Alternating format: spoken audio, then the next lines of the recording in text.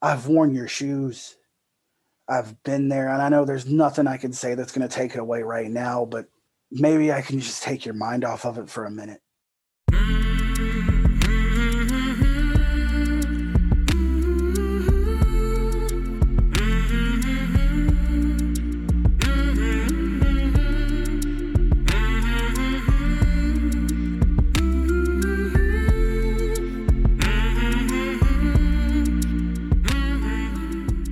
Hey there, my name is Sean, and this is Suicide Noted. On this podcast, I talk with suicide attempt survivors so that we can hear their stories. Every year around the world, millions of people try to take their own lives, and we almost never talk about it. And when we do, many of us, including me, well, we are not very good at it. So one of my goals with this podcast is to have more conversations, and hopefully better conversations, with attempt survivors. Now, we are talking about suicide. This may not be a good fit for everyone. Please take that into account before you listen. But I do hope you listen because there is so much to learn.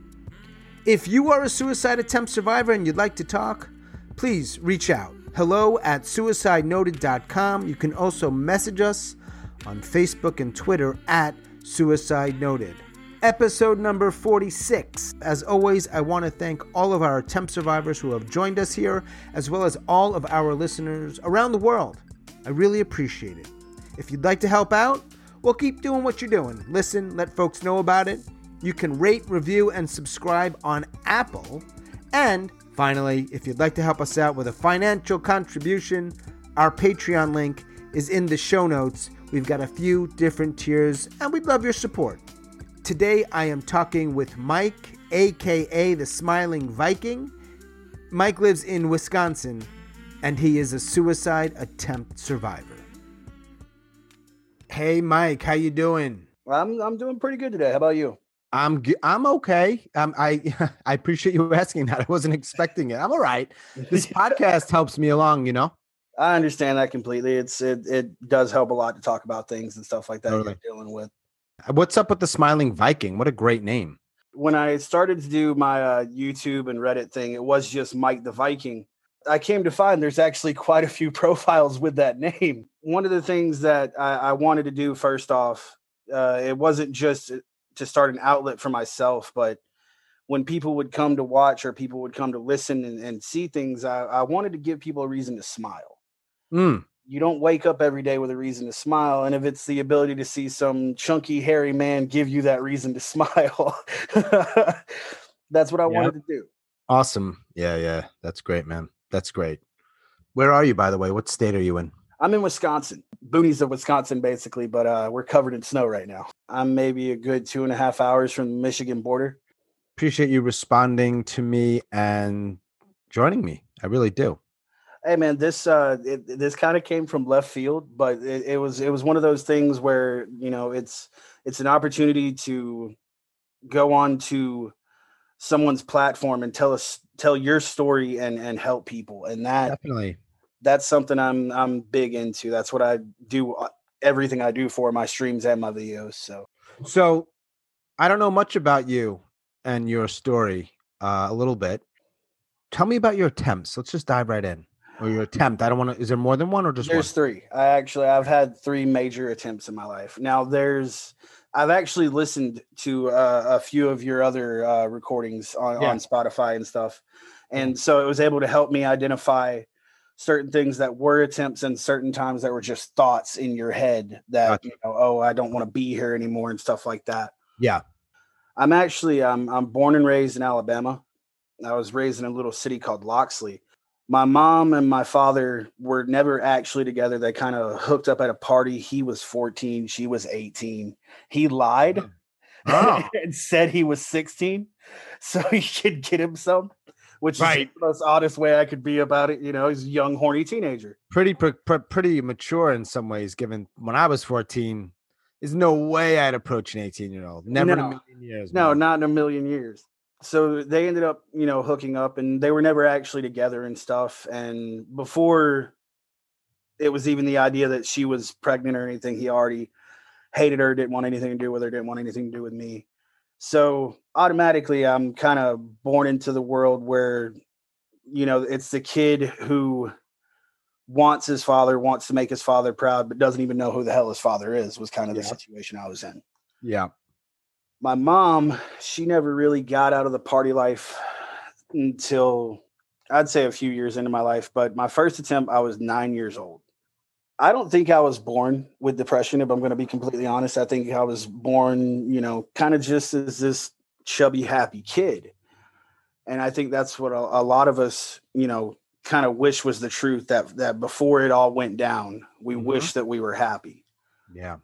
And my first attempt, it stemmed from abuse from actually, I met my father for the first time when I was 8.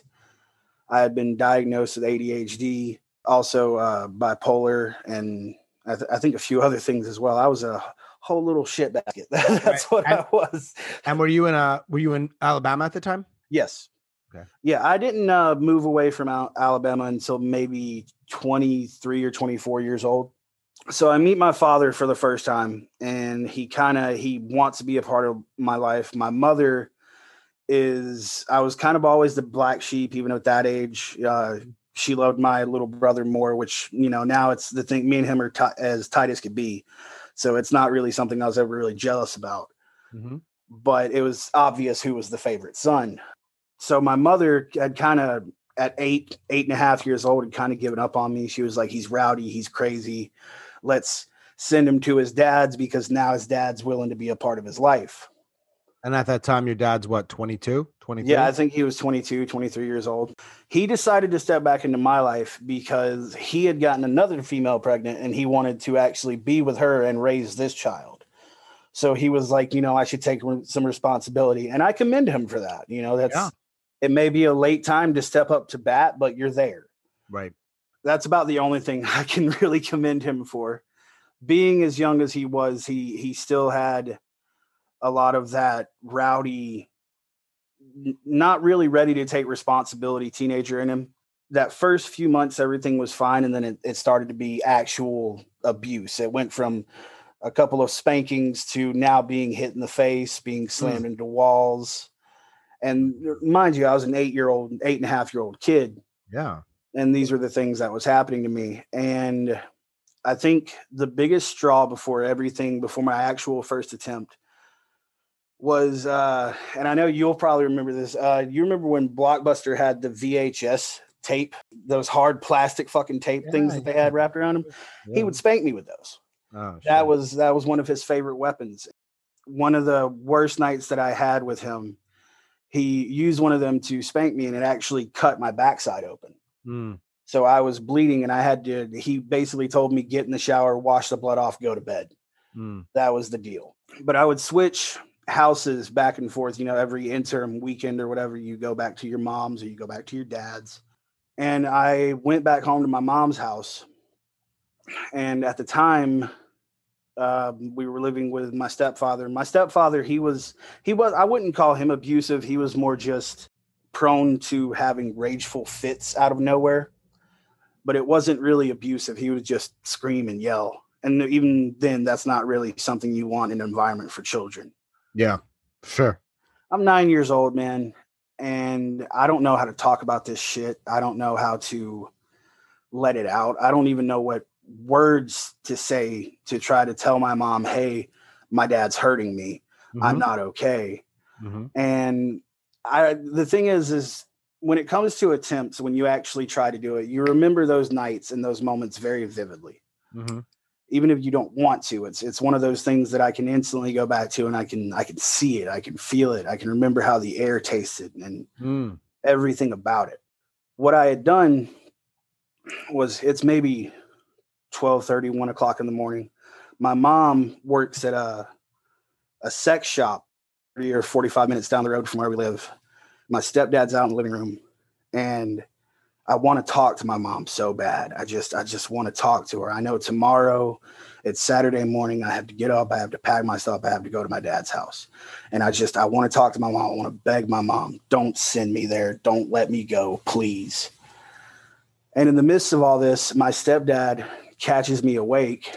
he spanks me, obviously, which the thing is I kind of being a 90s kid, I guess we were, now we know it's like, it's not okay to spank a kid, but being a 90s kid, we're sitting there and like, that was our punishment, man. Like we got spankings and shit like that. That wasn't abuse to us. Mm-hmm. Mm-hmm. And so he spanked me and he sent me back to bed, but I didn't actually go to bed. I stood at the washer and the dryer in the hallway and I cried for just 45 minutes silently, just begging for her to come home. And when she didn't, being 9 years old, I don't think I really understood the weight of what I was about to do or what I was going through. I just thought, I think at the time, if I'm dead, I don't have to go. Mm. And it's a futile attempt. But once again, I was 9. I didn't really know what the hell I was doing.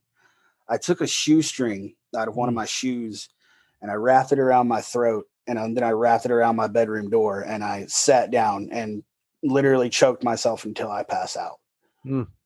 And it ended up coming untied. Once again, I'm 9, man. I don't know what the hell I'm doing. Sure.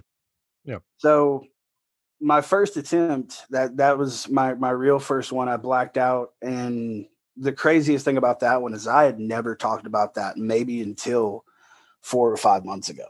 Wow. That's one I kept to myself because the other two, they come many, many years apart. I mean, my second one was 17 and my last one was as recent as 2 years ago.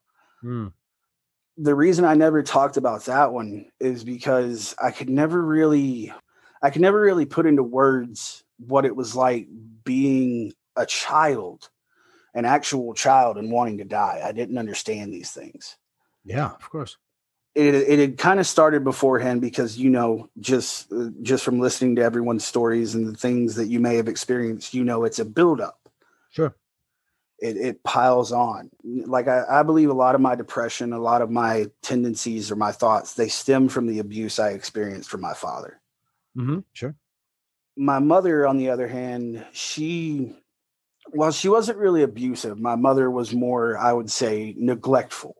Right. It was, I mean, man, living. Bad combination. Yeah. It's a bad combination, Mike. Let me ask you a question. Did anybody find you when No. you were 9 years old? It was just, you kept it to yourself. Nobody knew. Nobody knew. I kept it completely to myself. I woke up laying on the floor in front of the door. Yeah. And then just kind of went to bed. It didn't work.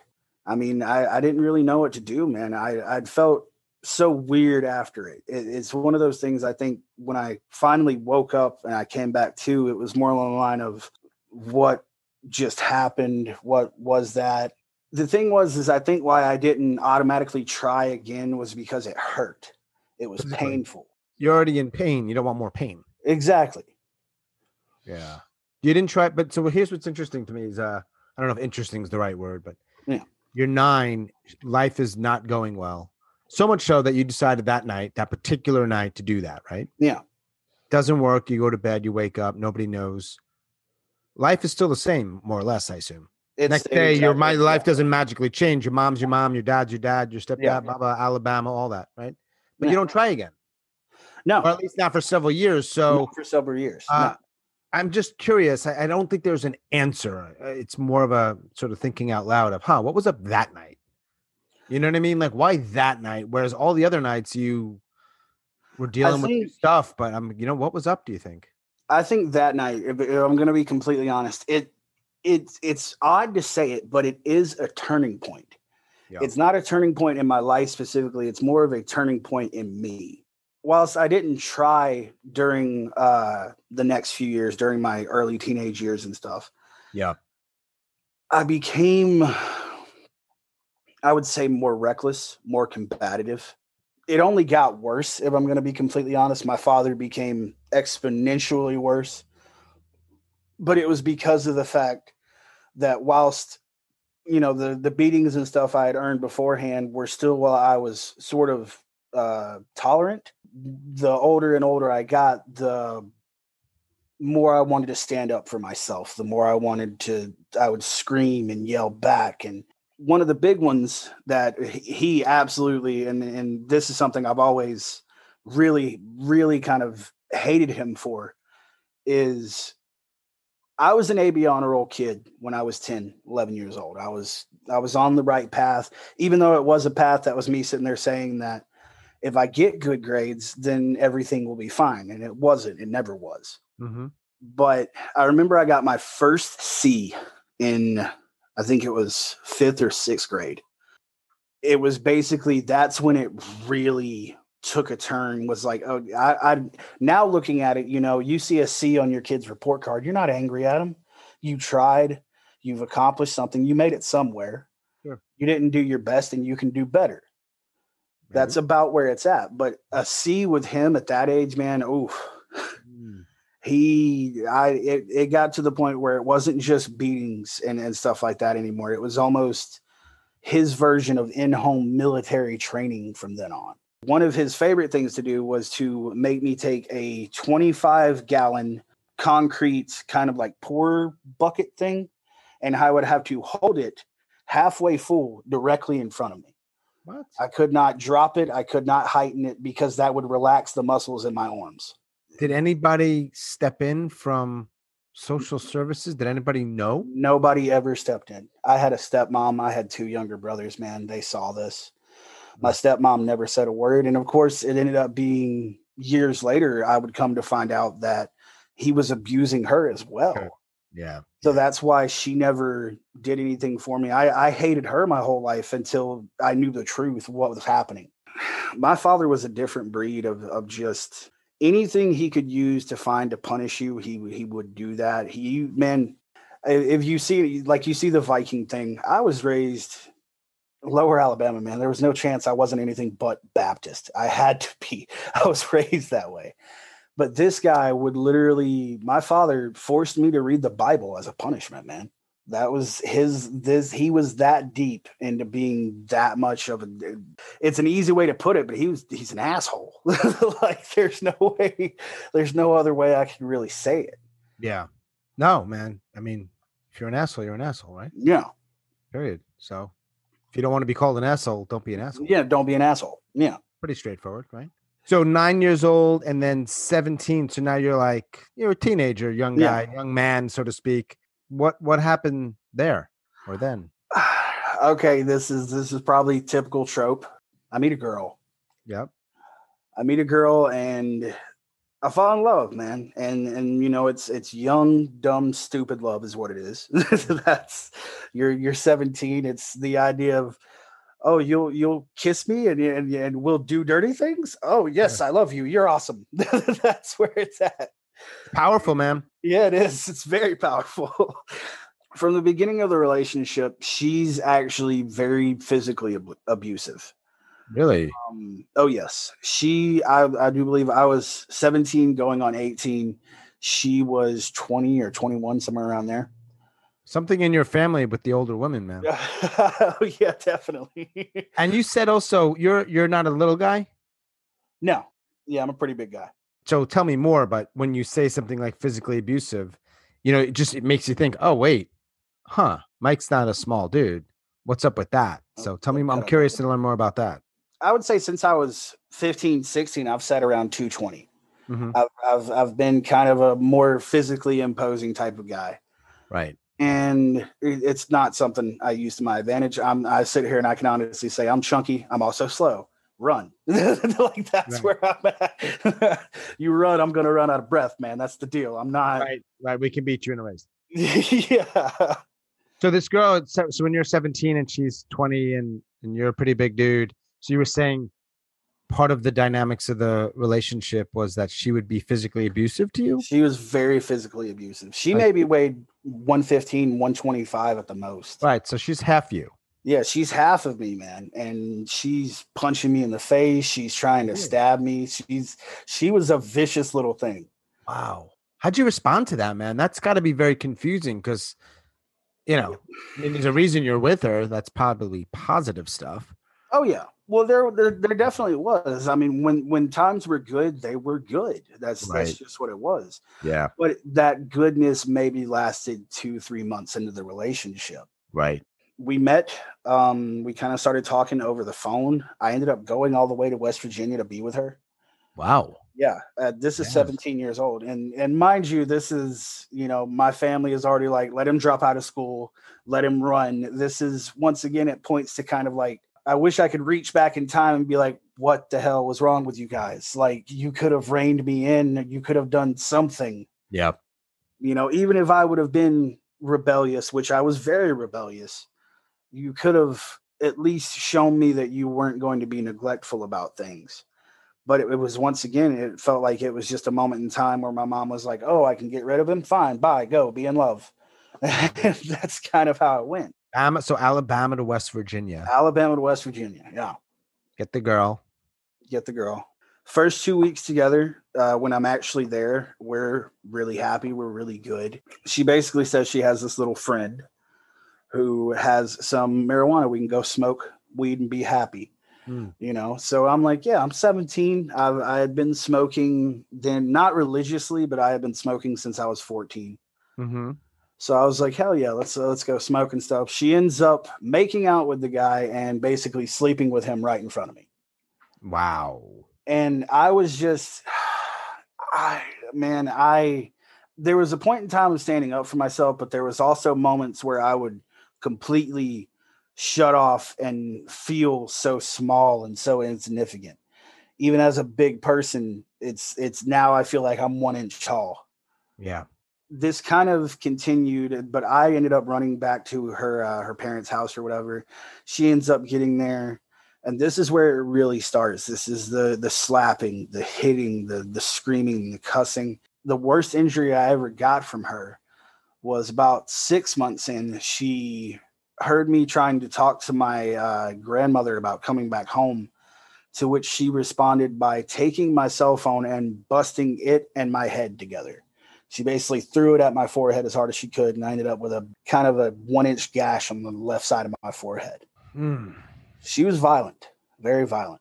But it wasn't even just against me. She was actually violent against her whole family. She tried to hit her mother with a frying pan in front of me. She was a violent, different type of person. You alive right now? Is she alive right now? Yes, she's alive.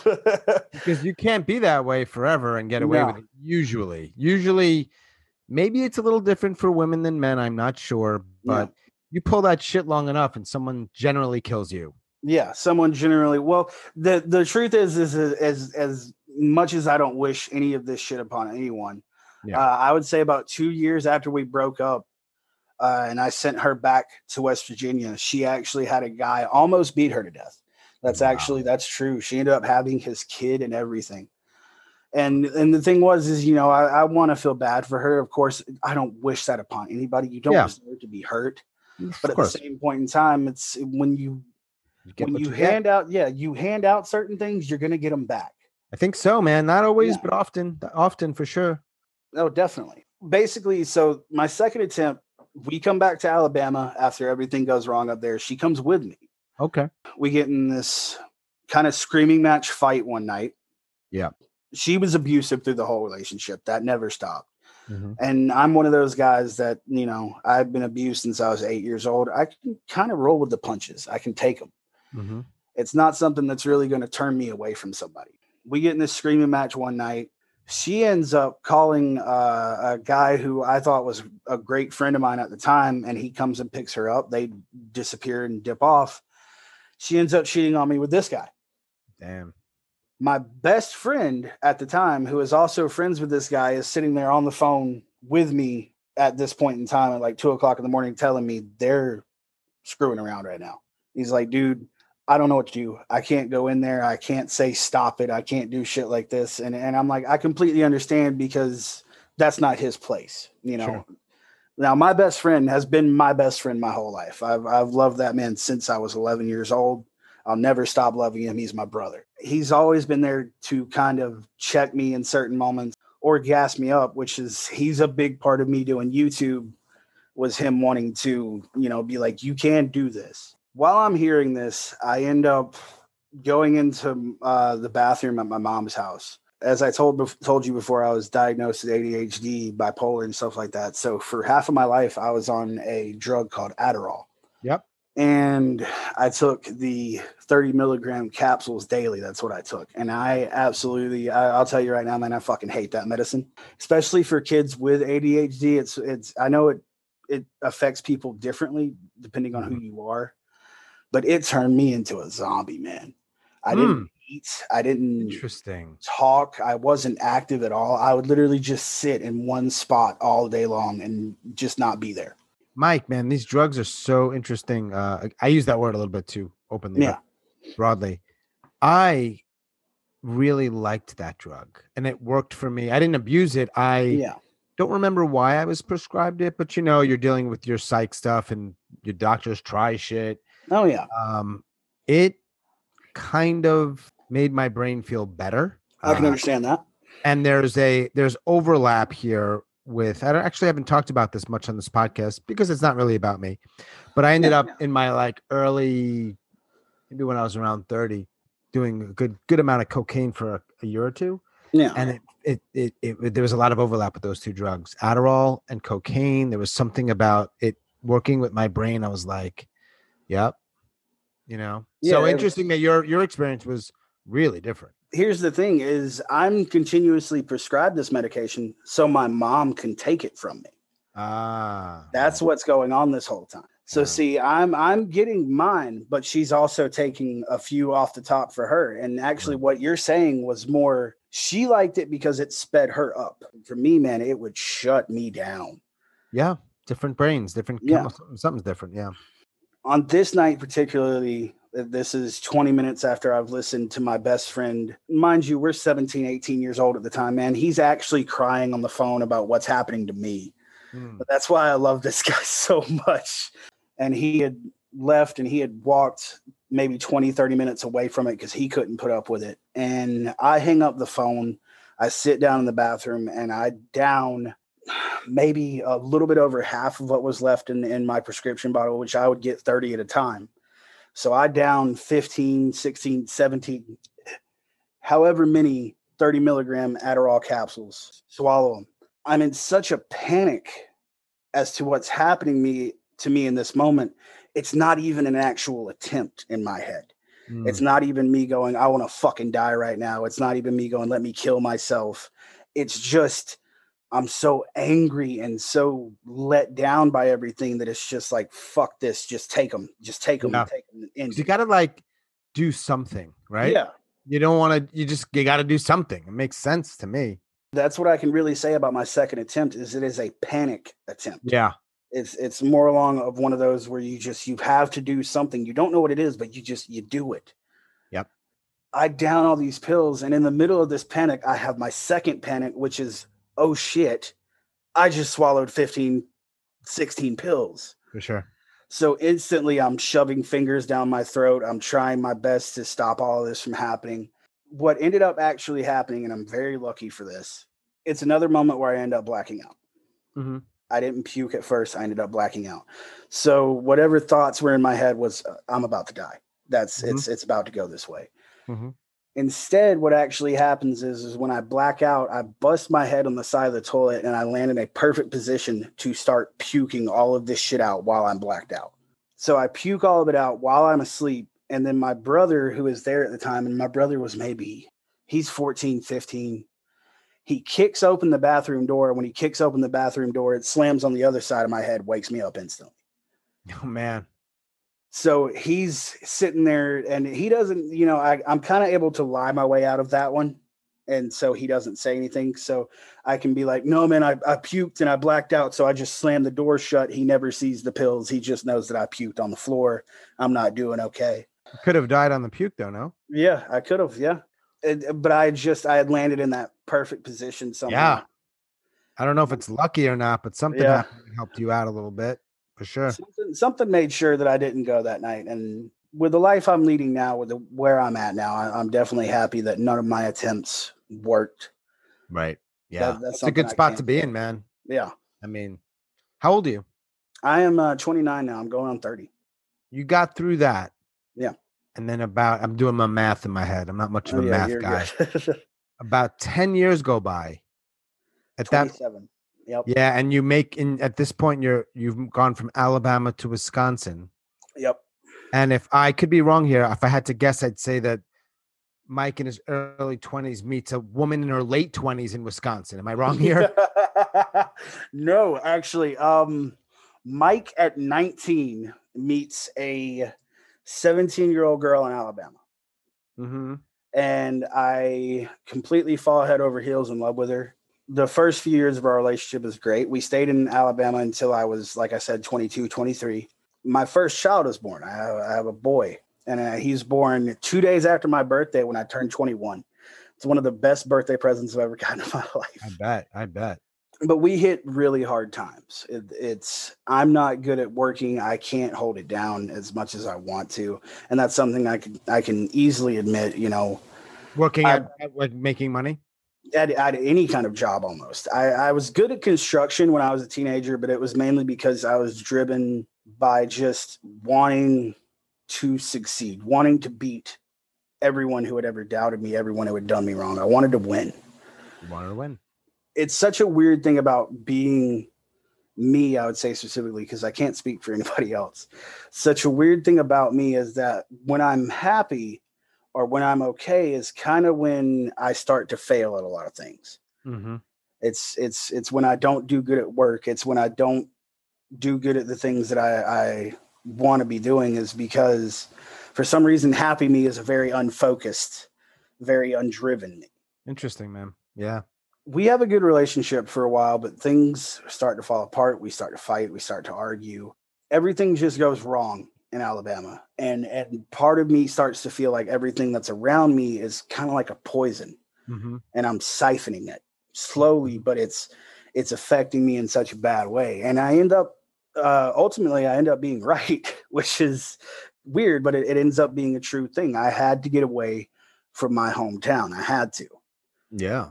Our first move is to Fort Scott, Kansas. That's where we end up at. That's pretty random. Yeah. It was mainly, she had a general manager job for Dairy Queen, and that was a good opportunity for her to go. So I said, screw it, I'm going with you. You have my children. Yep. You have 2 kids, 3 kids at this time? I have two kids. We end up having a baby girl about 6 months before we head to Fort Scott. Got you.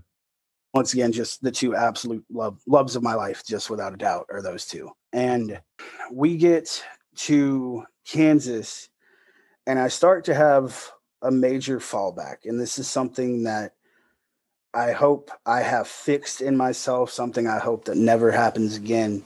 I'm very insecure when we get here. I start talking to other women. It's one of the biggest mistakes I've ever made in my life.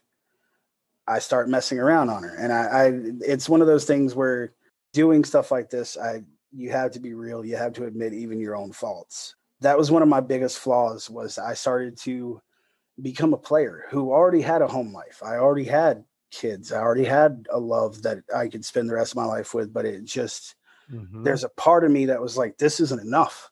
You need more. You need constant validation. I start talking to other women. I start making a bunch of shitty excuses as to why I don't look at my phone, don't do this, don't do that. Of course, she ends up finding all of this out. They're smart, man. There's no way around it. That's the truth. And maybe it comes probably weren't very good at covering it up. No, I was not good at all. Yeah, I'm sure she's very smart, but she probably didn't have to be that smart. It was probably right. Right. It's probably pretty obvious. Yeah. There comes a point in time where I find out that she has started a relationship with one of her coworkers. She is planning on leaving me. And even though now looking back at it, I can easily say that I pushed her away. I did that.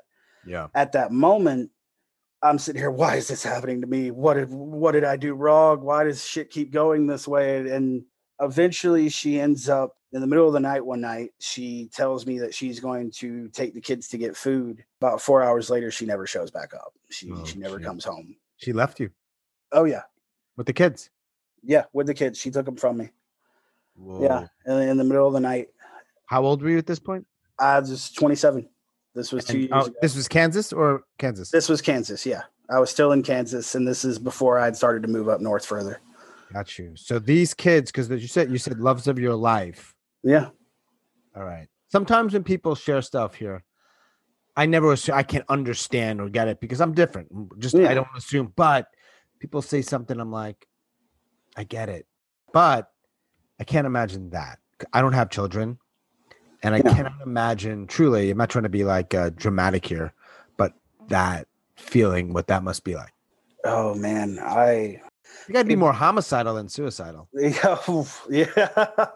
Yeah, but there was no one around to kill except for myself. That was the issue. Someone's got to die. Okay, right. Someone's got to take the fucking brunt of this, man. Right. Like that's where I'm at. Nothing, right. Something, and you were alone. Yeah, I'm left alone in this house. I don't know where I'm at, man. You know, I mean, we'd been there for a few years, but I was the stay-at-home dad. I took care of the kids. That's what I did. When I say these kids were my whole life, I mean it. I mean, waking up till going to sleep, it was all about them. Walking my son to school, taking my daughter to preschool. It was every waking minute. I potty trained my daughter, man. I was there. It was all me. So that night she takes the kids, it gets to be a few hours later and I'm okay. I'm going to start calling. I'm going to start asking questions. I'm going to start seeing, and I'm not getting any answer. I'm not hearing this. I'm not hearing that. And she eventually answers. And I find out that basically, it's over. She's taking the kids. This is it. This is how it's going down. Her on the other end is basically, you're going to do what you're told. And that's going to be it. She's got leverage, bro. Yeah. She's got major leverage. Instead of accepting that, which, I kind of just accept it over the phone. It's like, okay, yeah, whatever you say, just please, whatever I have to do. And it's that back and forth, but eventually it ends with just a giant no. So the phone call gets hung up. Now, at the time, she's got 2 big brand new bottles of antidepressants. I take, God, I don't even know how many, man. I just know one of the bottles at full had 80. And I took as many as I could. Like it was. I bet you, did you pass out or were you in pain? No, this is the one that actually I started to get very, very drowsy. For some reason, there was still a part of me that even after what was happening, because I started to reach out in the middle of it, man. I took as many as I could. And then I started making phone calls in this really drowsy, drunk state. I'm calling my best friend. I'm calling my brother. I'm calling my grandmother. And I think it's the idea that part of me wanted to say goodbye. My best friend, it's something I can't really explain about him. He made me want to stay, firstly, was what it was. He made me want to stop all of it because he broke, man. And I'd heard him cry before, but I'd never heard him break like that. It's one of those people that you have throughout your whole life. And a lot of people can epitomize this one. It's like your grandfather, man. You know him your whole life. And it's that one day where you see him break, kills you. It just absolutely, it stings so much to watch that. It's like the strongest person in your life. And you see that crack in the armor. It's heartbreaking. And you were part of the reason why he broke, right? Yeah. It killed me to know that I was the crack in his armor. It was me. Mind you, me and him, we sort of lived similar lives. I mean, he had a great family. He was always rich, but in the idea of the path that we went down, we got with our significant other around the same time. We had kids around the same time.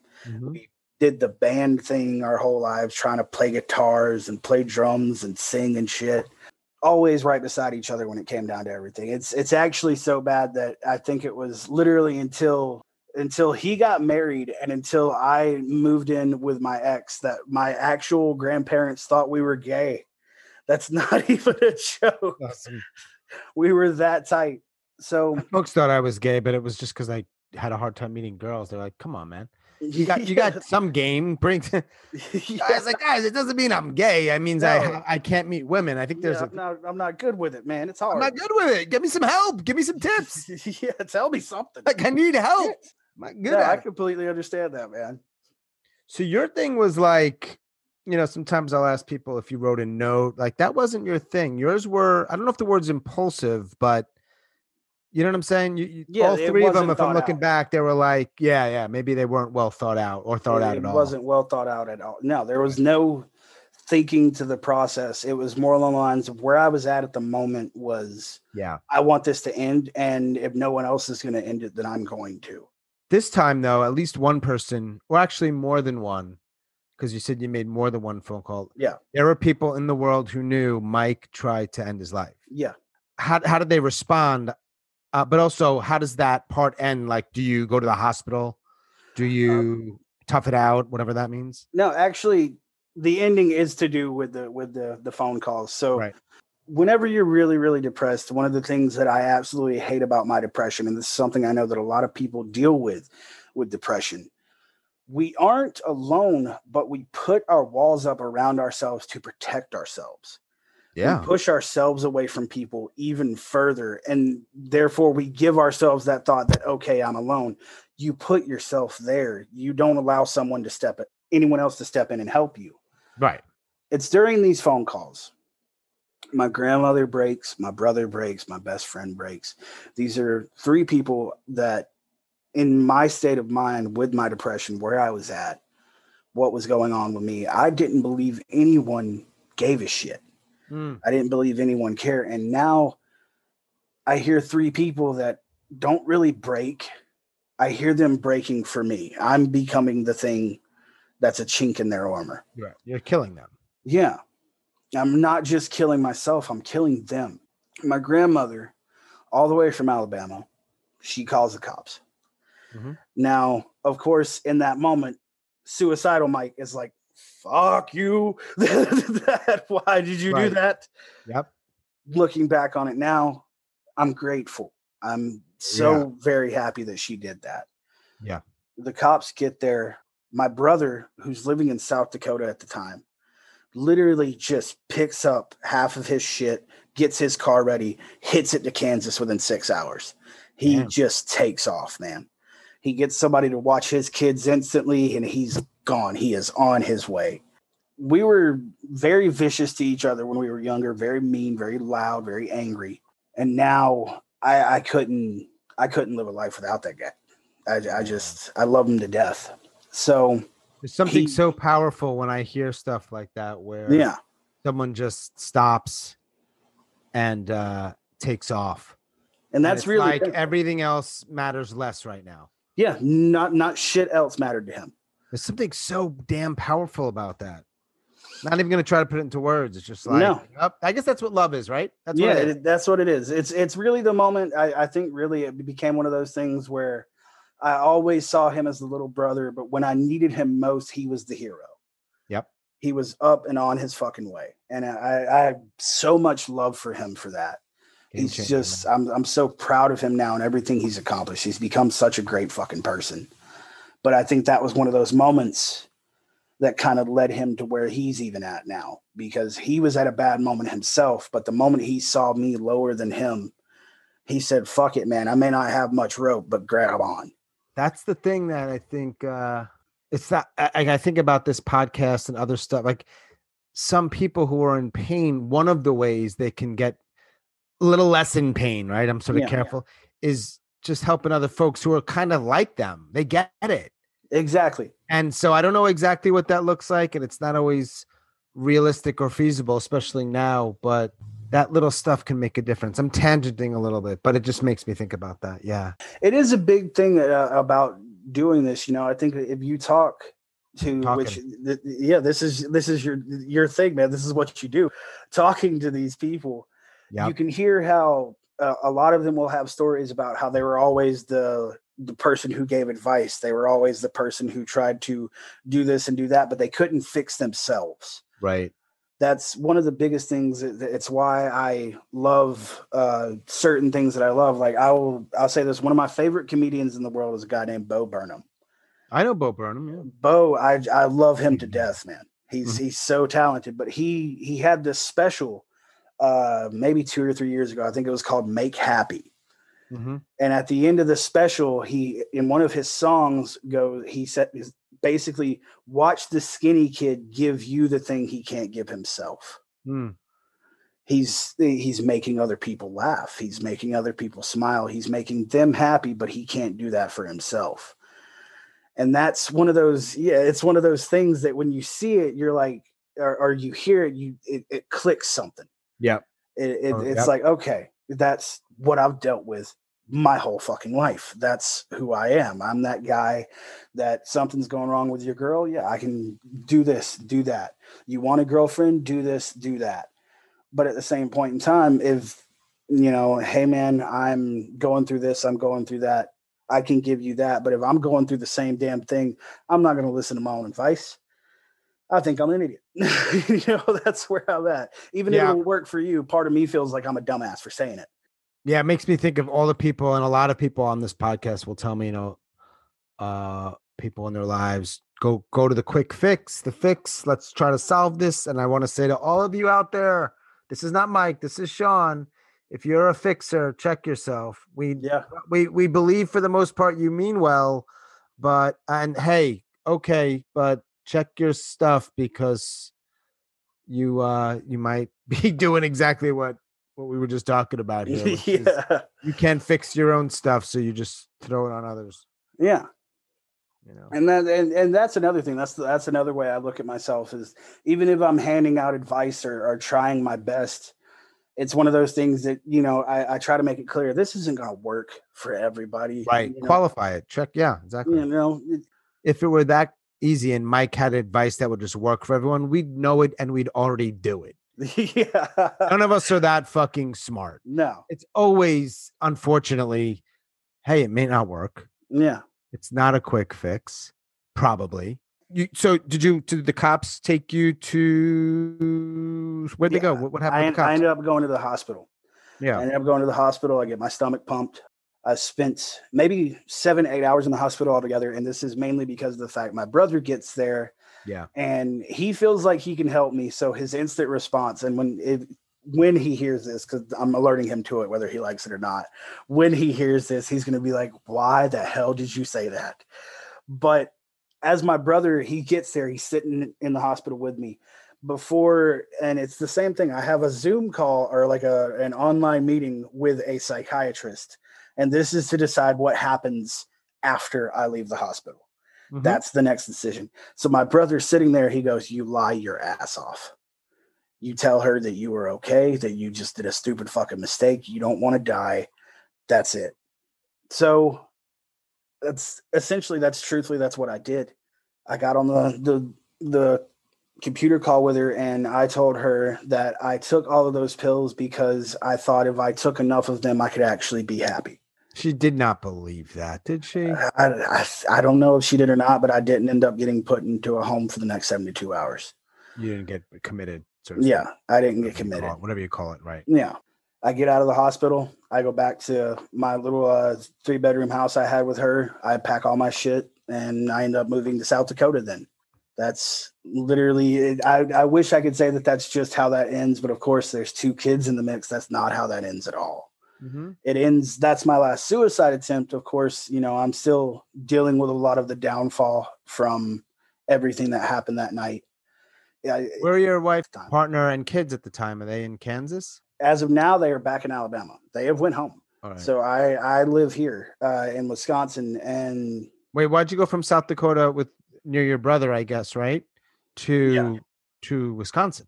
Moving in with him in South Dakota, I actually end up getting, I would say, my first successful job. Like my really first successful one. I start working at a factory in South Dakota. It's a pig factory. Mm-hmm. And wow, I'm good at it, man. Like that's good at doing what? Doing what? I cut ribs. That's what I'm doing. I'm cutting pork ribs all day long. Damn. And I'm really fucking good at it. I bet, man. That's like if I had 100 guests, I don't even. I mean, I obviously know that job exists, but yeah, man. Reminds me of Rocky. Remember that's an old movie. yeah, beating on the fucking on the cows and shit. Yeah, you're cutting. All right, good. Hey, you know what? I don't want to sound trite, but it's good to find shit that you like or you're good at, man. Oh yeah, that helps. It's a lot of things, man. It's finally it's such a weird thing. Like I said, I'm so different from other people. I feel at the end of the day, it's one of those jobs where for some people, they'd be like, oh, this took my fucking soul. God, I hate this job. Me, man, I'm essentially a cog in the fucking machine, and I'm the whole reason this bitch is still working. I'm proud of myself. That's where I'm at. Yeah. This is, and working at that company, man, that company made it anywhere from fucking 13 to $15 million a day.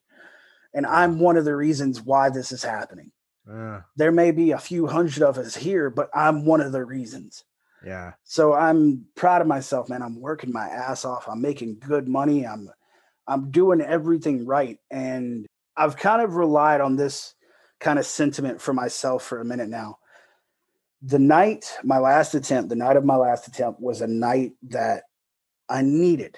I don't want to say it that way because I don't want to, ever kind of get somebody to be like, okay, well, maybe I need to do the same thing. Sure, No, don't you fucking ever just don't try. Mm-hmm. But for me specifically that night, what I did was I feel like I killed a part of myself. I killed something, and I don't know what it was. I don't know if it was part of my burden. I don't know if it was one of the weights that I was carrying, but something died. And then when I moved to the next spot in my life, I was a fighter. I was winning. I was doing what I needed to do. It is rocky. Yeah. It was nothing could put me down, man. But I end up talking to, and me and her have been together for 1.5 years now.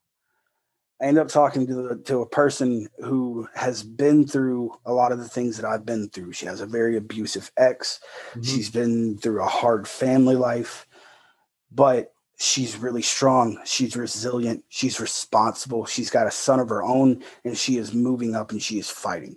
It's weird that it's no longer, I think once you reach a certain age, it's no longer about like the leagues of a woman's looks. Now it's the leagues of her spirit. Yeah. Can she match my energy? Can she hang beside me? And she can. She's pulling punches right fucking next to me, man. That's what I see in this girl. I see a partner. I see a warrior. If I hand her a sword and a shield, she's going to fucking stab somebody. And that's all I need. And so is that part of the reason why you went to Wisconsin? Yes. Essentially what happens is. Well, how are you finding all these women several states away? What are you doing? What happens here, okay, I end up going on a little mini vacation. That's while I'm working at Seaboard, while I'm doing my port thing. I'm making $1,000 a week. I want a fucking vacation, so I'm going to take one. I get up and I figure, I'll go to Wisconsin. I'll check some shit out, man. Part of me doesn't want to believe in fate or things that are destined to happen. Part of me doesn't want to believe that, but I walk into a Subway and she's the pretty girl behind the counter making sandwiches. Mm-hmm. Her eyes, I think that's one of the things that she hates any guy to say about her. She's got almost jet black hair, porcelain skin, baby blue fucking eyes. I'm talking actual baby blue. That shit shines. So as soon as I walk up to the counter to make my sandwich and to ask, what it's going to be and stuff like that, or to order it, I get to look at her and it's like, whoa, hi, fucking diamonds. Where did they come from? Like that was what it was. Like. Was that your line? I think so. It was her eyes, man.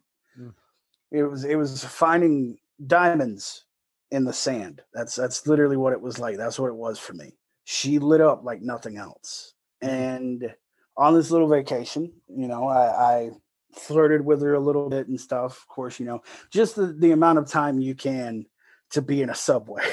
Right. You got to eat your sandwich. You got to go. Sure. Don't flirt with the girl too much. This is her job. It's fucking weird. Right. It's one of those things. Don't be that guy, please. Yeah. But before I leave, I know in my head that when I go back to South Dakota, I'm 7 hours away. I know that. I know that I'm 7 hours away. I'll maybe never see this girl again. It would be stupid to waste my fucking chance. She smiled at every little thing I've said, and maybe it's just because she's paid to. Sure. But she smiled, she's laughed, she's giggled. Fuck it. Give her your number, walk away. That's what you do. You just give her your number. Don't even ask for hers. Give her yours and walk away. Can't hurt. No. So ended up giving her my number, and here we are a year and a half later. We're living together. We're rocking shit out together. We do the best we can. I mean, I'm in probably the happiest relationship I've ever had in my life. She's the person I've never trusted anyone more than her. Huh. And she's actually got my back. Kids are in Bama, the 2 kids? Yeah. You've bounced around, man. Yeah, I've covered half the damn country. That's So does she know? Does she know about my attempts? Yeah. Yes. I'm always curious to know like what people talk about, who they tell, how people respond, because people get weird around this shit. Oh yeah, they do. You know, they definitely do. It was one of those things that because I got COVID in November. I actually ended up getting it in November. She had it right beside me, and I was working at a factory here called Aero Global, and there we would make you make safety latches and safety handles for bus drivers. All right, so you stopped doing the pork. Yeah, I stopped doing the pork, moved up to Wisconsin because Gotcha. I'm not doing a 7-hour drive every Sunday or something like that, you know? Yeah. So I get this job up here making safety latches, and I had that, I think, for 3-4 months. I get COVID. Whilst I have COVID, I get the original, like, I think they say 2 weeks, but we all know it's more like 10 days. So you get the 10 days out of work and stuff. I had almost a whole month of symptoms. Wow. So in the middle of me supposed to be going back, they just took it as I quit. Boom, I lost the fucking job. So in November, me and her are talking, and I've always wanted to do YouTube. I've always wanted to try to build something on there, but I don't know which way to take it. Right. I get that. I'm like, do I do some gaming shit? Because I play a lot of games, and it's like, no, that's everywhere. Do I do a reaction channel because reaction channels are taking off? No, that's fucking everywhere. Do I talk about what's happened to me in my life? Do I talk about what I've been through? Do I tell my story? And do I try to help people just like me? Mm-hmm. I don't see that a lot. No. That's not something that's around everywhere. And instantly she's got my back. She's fully 100% with me. And mind you, she knows now, but 80% of my story, she didn't hear until it was on video on YouTube, man. Right. You know, but she's 100% backed me up, and she's even stopped me from kind of leading astray with it, because I'm kind of, I'm making it a little bit, I've got a few people who watch, a few people who show up and stuff, but it's still okay. Now I want to do gaming things. Now I want to do this. No, focus on what you're focused on. Focus on what this is about. This isn't about succeeding and making money. This isn't about doing this or doing that. This is about being heard and helping other people. Smiling Biking. So of course I'll put a link to that. Oh yeah. The YouTube channel, right? Yeah. And so when did you start that? I started that in November. I do believe my first video was November 12th. I think so. So I'm only a good 3-4 months in. And how often are you making videos? I'm trying to do 2 videos every week, usually Tuesdays and Fridays. Cool. That's when I want to put them out. Depression is a lifelong boxing match. Right. That's literally, that's the way I see it. In some matches, in some of the rounds, you're throwing punches and they're landing and you're winning. But then in other rounds, you're getting your ass handed to you. There'll be, I especially doing my streams on Reddit, because I do steady streams on Reddit as well. I try to do those every morning, but there'll be, some days where I'll get up and I can't find the drive. I can't find the push. I'm back in that dark corner of my mind. And it says, okay, maybe not today, maybe tomorrow, maybe the next day. So my schedule, while I want one, is very, very sporadic. It's good to have, the backing that I have from her and kind of from the people around me. She's a backbone, man. She really is. It's one of those things where when it comes down to it, I want to fold consistently.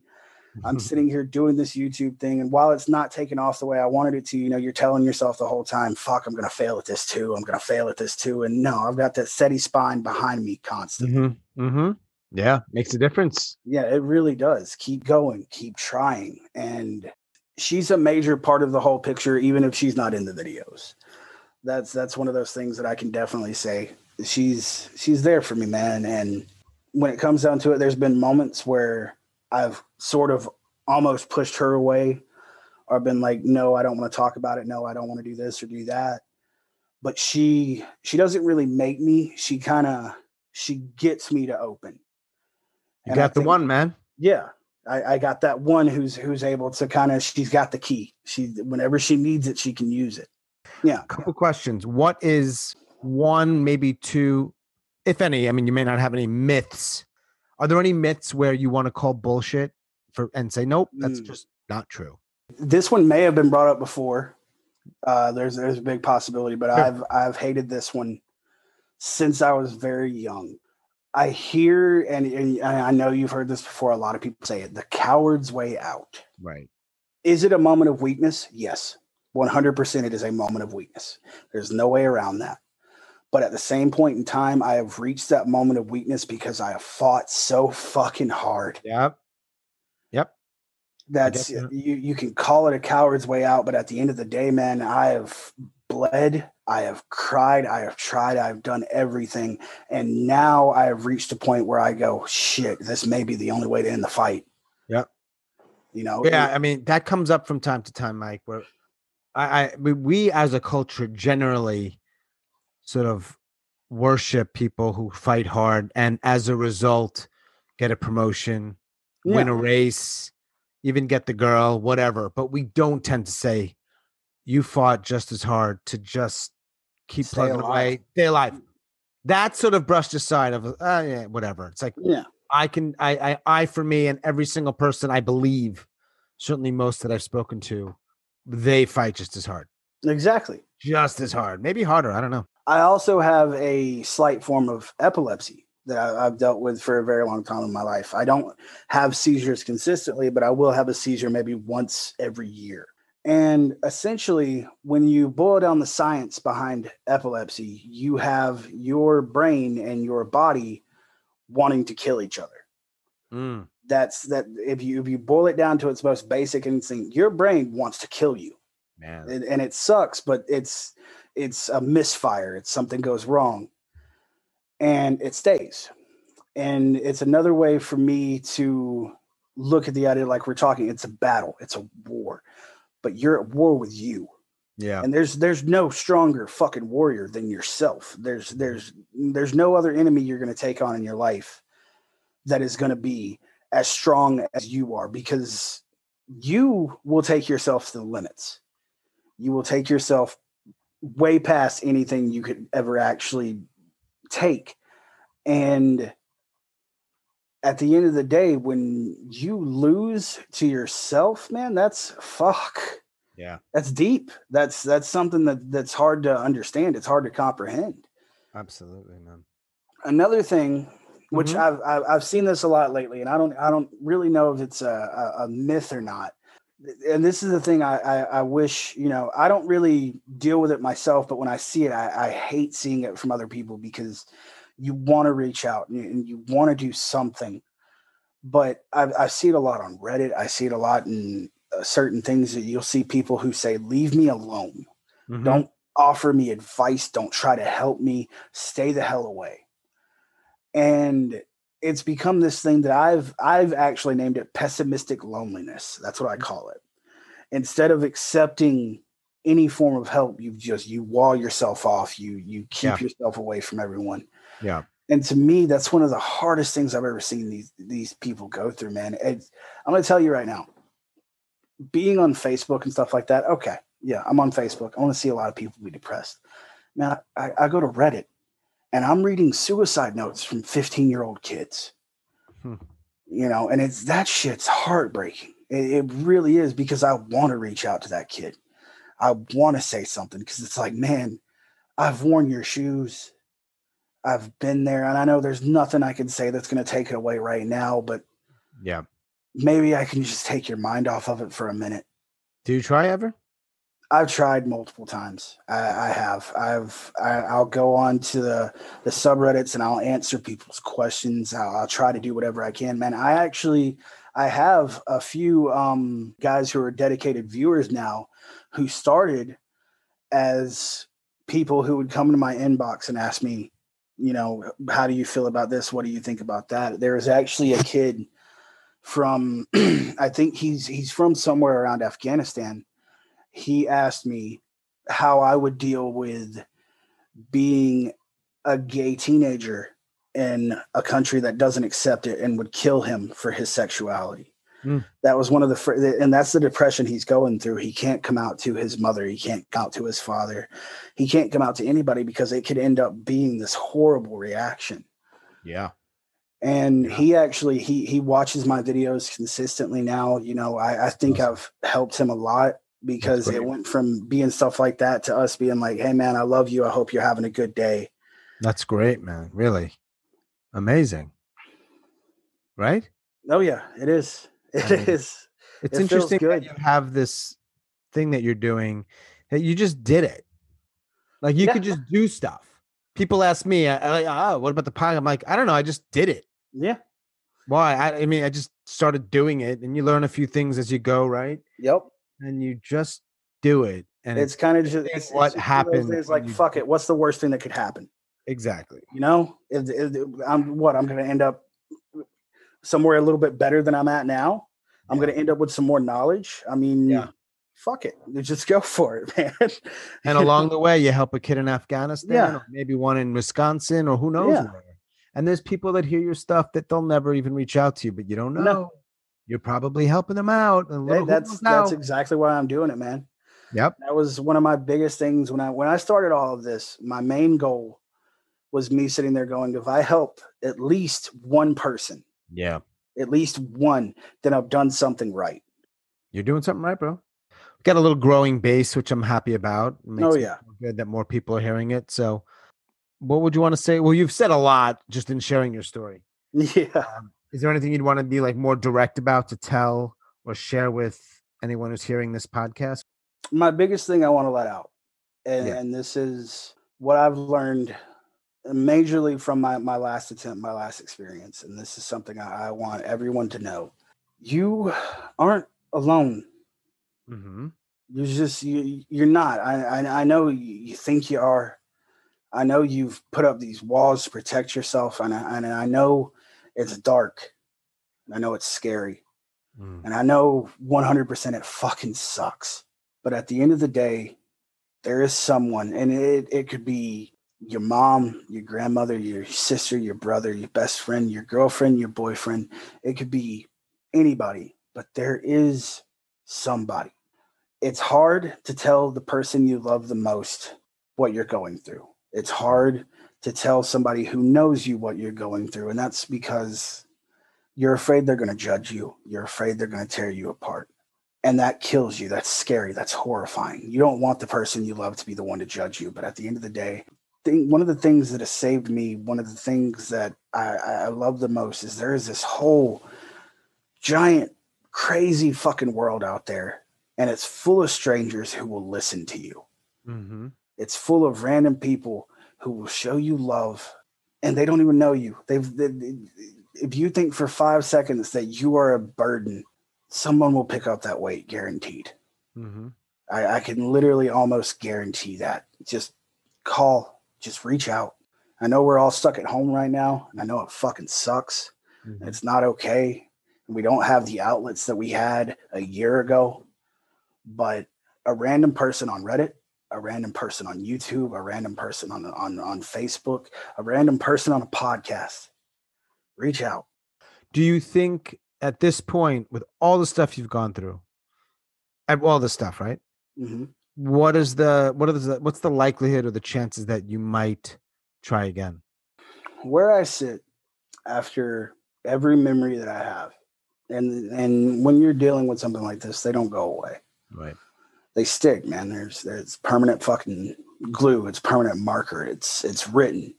Actually, to compare the way I think, there's an artist, a rap artist named NF. Mm-hmm. And he's got a song called Mansions. And in the song, the mansion is his head. It's his thoughts. Every room is something different. It's your shame. It's your guilt. It's your fear. It's every different room. And it depends on what you put on those walls. Mm-hmm. I've walked through my mansion. And at the end of the day, I think my chances of trying again are slim to none. I see what life can be if I try. I see what life can be if I push. Do I still hurt? Am I still depressed 80% of the time? Yeah. But I also sit here and think in my head that I can wake up tomorrow and the sun could shine on me. Something could be different. Something could change for the better. That's what keeps the thought in my head that no, I'm not going to do it again. That moment of weakness is never going to find me again because I've seen how strong I can be. I've seen what I can do. I've seen what I can get through. And it's one of those things that I can tell myself, look at what I've endured. Look at what I've felt. Look at what I made it through, and I'm still standing. I can keep fighting. Yep. Thanks, man. Anytime. Thanks for joining me. Thanks for sharing so openly and just doing all the stuff you're doing. I like the fact. I'm glad that you didn't just come on talking about how great everything is. I can't, man. It would be a lie. But two, I don't think that's what actually resonates most with people. Not that they want to hear hours and hours of the details of someone's suicide attempt. Nah, they probably don't want to hear that. But I just feel like if you want to help people feel a little less alone, those are part of the conversation you can't skip over. So I appreciate that. When I first got the message from you and I started to look at, I looked at the stuff on Spotify. I listened to quite a few different ones and stuff like that. It was one of those things where I was like, okay, this guy isn't trying to make this multi-million-dollar podcast. Correct. He's trying, he's not one of those guys who you can tell from the sound of someone's voice or looking at someone that, okay, this guy does have a soul. He's not in it for the immorality or the money, right, which you're going to see from a lot of guys on YouTube and stuff like that. Man, I can tell when I look at somebody, you're fucking acting. I can tell, it's one of those things. Yeah. That's not who you really are. You can tell when you look at people or listen to them or talk to them. When you messaged me and when I listened to your stuff, it was like, okay, this guy, he's not making it about himself. He's not self-centered. He's trying to actually let these people tell their stories. He's trying to let them open. And it was really, man, I listened for maybe a good 2.5 hours one night. I just sat here and listened to back-to-back stories. Right. And I was like, thanks, man. I was crying at certain points. We're just finishing up. I appreciate you listening and sharing what you did about my, the way I try to roll. My goal is to help people feel a little less alone, and it sounds like that yours is as well. At least one of them. Yeah. So that's where I'm at, man. Just a little bit less alone does a lot for somebody. Right. 100%, man. And and hate to sound trite, but I'm glad your 3 attempts were they didn't work. You're here, and even if you weren't doing what you're doing on YouTube, I'd be very sort of glad that you're still on this earth, but maybe even more so. So I'm sure your YouTube channel and the Reddit are helping people. So yeah, good man. Well, thank you. You're doing the same, brother. Trying. All right. Be well, be strong, and hopefully we can reconnect soon. You as well, man. Thank you very much. You have a great day. Take care, Mike. Take care, man.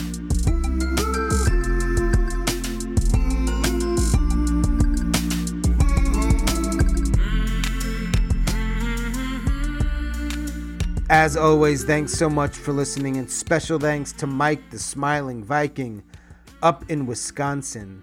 If you are a suicide attempt survivor and you'd like to share your story, I'd love to talk. Reach out, please. hello@suicidenoted.com, Facebook and Twitter @suicidenoted. We really appreciate your support. We hope you continue to listen.